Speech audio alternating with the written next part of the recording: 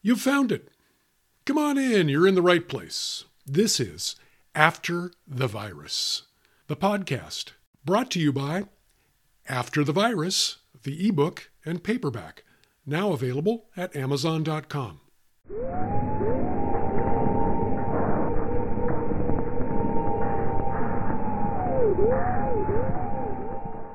Welcome to my very first podcast. My name is Scott Huber, and I'm the author of After the Virus, a survivalist's journal.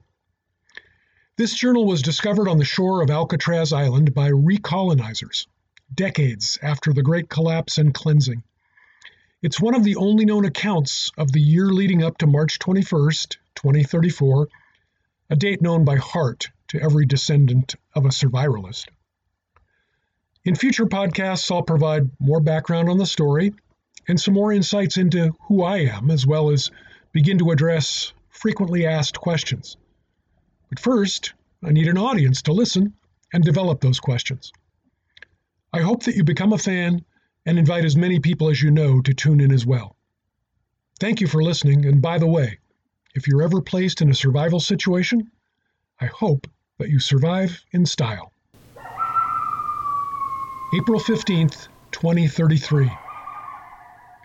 This is the journal detailing my experience after the virus. I'm not certain that there will be anyone left to read it.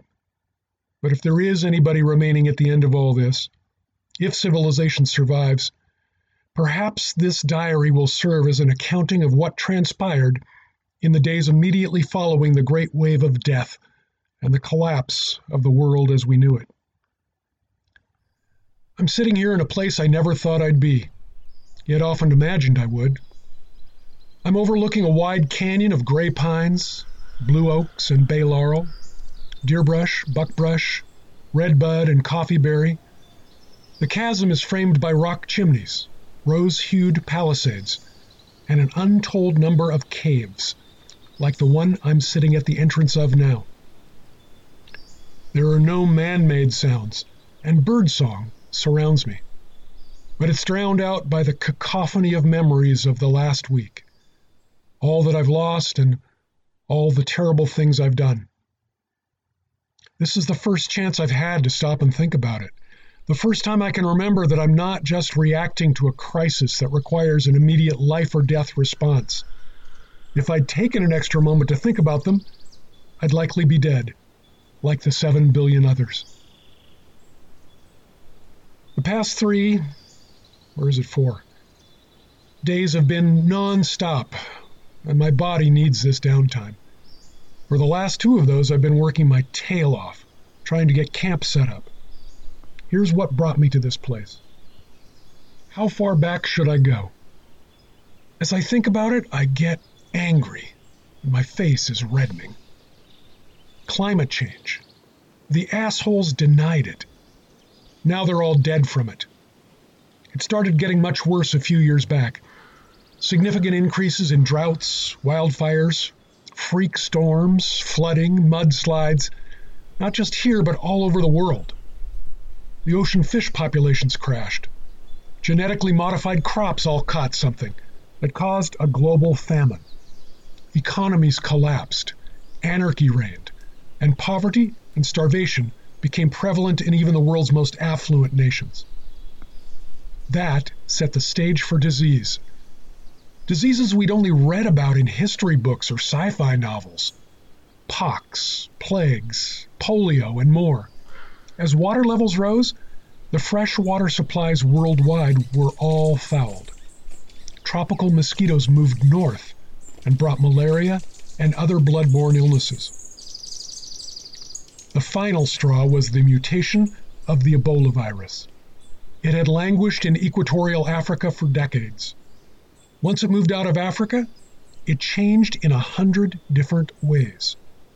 Eventually, mosquitoes, fleas, and ticks became carriers, and strangely, there was speculation that a small percentage of humans carried and spread the disease without showing any signs of infection. The virus had increased in intensity as well. There were no cures and no vaccines for these new strains. To catch it was a death sentence, and a messy one. Within hours of exposure, victims began to hemorrhage blood from their mouth, their nose, eyes, ears, through their pores, and every other orifice. Anyone coming into contact with the blood would suffer the same fate within hours. It hadn't hit our region yet, but it seemed as though there was nothing that could stop it. That's when I started packing. I've always been something of a survivalist. I've been a hunter and a fisherman all my life. I was in the first wave of Special Forces troops to fight in the Tora Bora Mountains of Afghanistan in 2002, where I did more killing than I care to remember. When I got back, I used my GI benefits to double major in botany and zoology, and I became a wildlife biologist. For recreation, I studied Native American cultures and immigrant history. Ishi, called the last wild Indian, had lived in the foothills just 30 miles east of my home until he was discovered in 1910. For 3 decades, he had evaded human contact and was pursued by white Indian hunters in the extremely rugged wilderness of canyons, cliffs, and caves that now bear his name. I hunted and explored that area for years and knew the location of many of the caves that he and the Yana tribe used for shelter and hiding. And I meant to go there to do the same. With the help of my wife, 17-year-old son, and 15-year-old daughter, I began caching supplies in the wilderness. That was when the roads were still open, and a loaded pickup truck was not yet the subject of scrutiny. Camping gear, food, water, medical supplies, tools, etc. I hid them all in those hills, just in case of a collapse. I had no idea how soon it would come. No one did. When the virus suddenly began showing up all around us, travel between regions became severely restricted. But when the guardsmen at the checkpoints became infected, the exodus of people fleeing from the outbreak was unchecked. We had taken the kids out of school months earlier and were homeschooling them as best we could. We had both quit our jobs for fear of becoming infected at work.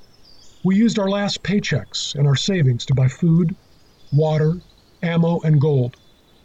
We locked ourselves in our house, thinking we could wait it out.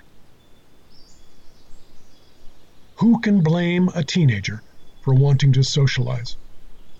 I would have done the same thing at her age. She was young and beautiful and full of life. She'd been unscrewing the plywood over her window, meant to keep others out. When she asked me for water and complained of a headache and chills, she admitted to having gone out. When I saw small droplets of blood beating up along her arm and seeping from her eyes, I knew there was only one small chance of saving the rest of the family. It was now depressingly clear that she had contracted the virus and was about to endure a painful and messy death that would, without any doubt, infect every other family member if it were allowed to run its course. No one else in the family would have the strength to do what needed to be done. It was up to me. There was no doubt as to the outcome. She would be dead in hours, and the rest of us soon after. Or I could intervene and just possibly put the rest of us out of harm's way. It was all about saving the family, about minimizing our losses. I had to be strong and act decisively if any of us were going to get out of this alive. When I told my wife of my plan, she fought me viciously. She thought it was better that we all die.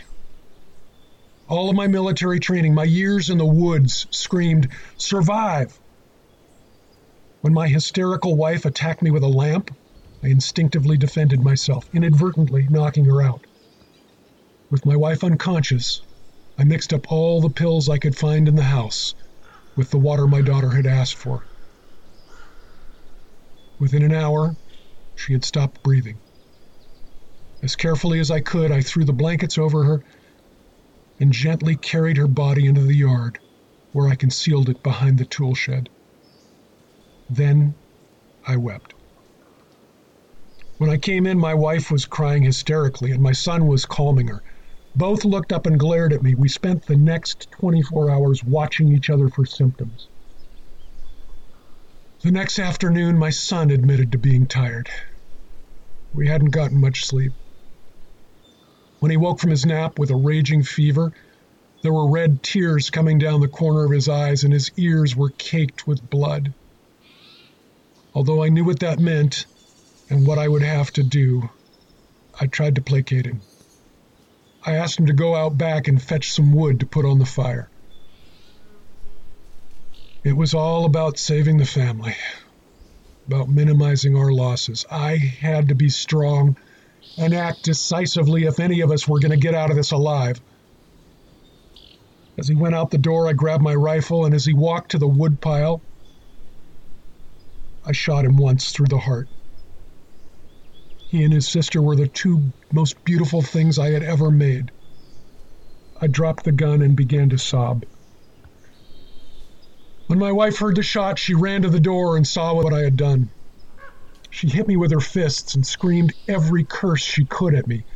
Then she collapsed in a heap on the floor. I carried her to bed and left her there sobbing. When I checked on her in the middle of the night, she was bathed in sweat and her pillow was soaked in blood. It was all about saving the family, about minimizing our losses. I had to be strong and act decisively if any of us were going to get out of this alive. I took a clean pillow from another room and, being careful not to touch her, smothered her. She jerked and spasmed, but in just a minute, she was still. Then I was completely alone. I was crazy with guilt and anguish. There was not a single reason for me to remain in that house of death. If I was going to come down with a disease, I might as well come down with it while trying to get away. As soon as I stepped out the front door, I could tell that the world I knew had collapsed in the 3 days since I had ventured out onto the street. The roads were virtually empty. The only other cars I saw were speeding to somewhere or parked at odd angles on the edge of the boulevards. Yards that had been manicured just weeks earlier were now overgrown and dead. Trash and debris was strewn everywhere. The air was smoky from dozens of buildings and house fires. Dead bodies could occasionally be seen on porches, in yards, or on sidewalks. Many were partially consumed by packs of dogs that roamed the streets. The sound of sirens and the howling of dogs was only broken by regular bursts of gunfire. I headed the pickup toward the hills and my stash. The remnants of quarantine checkpoints lay smashed at various points along the road, and piles of burning tires blocked the lanes. Bodies with obvious bullet wounds lay next to the barricades. Apparently, others had to shoot their way out, or in. My first encounter with a live human was not positive. As I approached an overloaded pickup that was stopped at the shoulder of a steep grade, a haggard young man and woman darted from behind the truck, shooting at me. It was clear I couldn't make it past them without being hit, so I instinctively gunned the motor and swerved right into them. The woman glanced off of the right front fender, hard. I hit the man squarely with the front grille, and he was immediately sucked under the speeding truck. In the rearview mirror, I could see the woman writhing on the roadside. The man was an unrecognizable trail of parts smeared over 50 yards. I kept my eye on the temperature gauge to make sure that I hadn't damaged the radiator. I had to pass through the small foothill community of Cohasset to get to my cache. After my experience with the shooting couple, I was anxious about driving past the dozens of cabins lining both sides of the road. I sped up to get past the homes quicker, tires whining as I slid through the curves at 70 miles an hour. 2 miles in, I began to loosen up, thinking that everyone was dead. Coming around a blind curve, I had to slam on my brakes to avoid running into a large water truck parked directly across the road. On either side of the road, the shoulder was clogged with large pines. I skidded to a stop just feet from the truck. Suddenly, a half-dozen people dressed in all white and covered with various plastic protective gear rushed me from both sides of the road.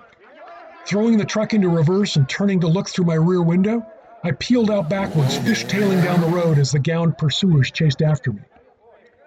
Spotting a dirt driveway on my right, I slammed on the brakes, jammed the transmission back into drive, and bolted down it. Needing to get back in the direction I had been going, I took another driveway that headed in the right direction past a mobile home. A cedar board fence blocked my way, so I plowed right through it into the driveway of yet another adjoining home. By bursting through fence after fence, I eventually made it beyond the water truck and the waving, chasing white gowns. I didn't want to know what they wanted or why.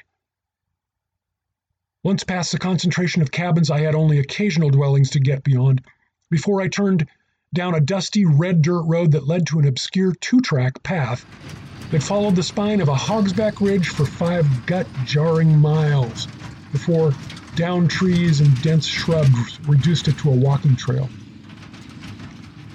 I plowed the pickup as far as it would go into the shrubs. I edged it into the densest patch of vegetation I could find, then covered it with broken limbs and branches I'd left in my wake. I hoped that no one would find it, and at the same time, wanted it for an eventual return to society once things got back to normal, or a source of parts if things didn't. Daylight is almost gone here in the canyon. My account is almost up to present. I'll bring it current tomorrow. I don't want a light to be seen should anyone else have escaped to this wilderness.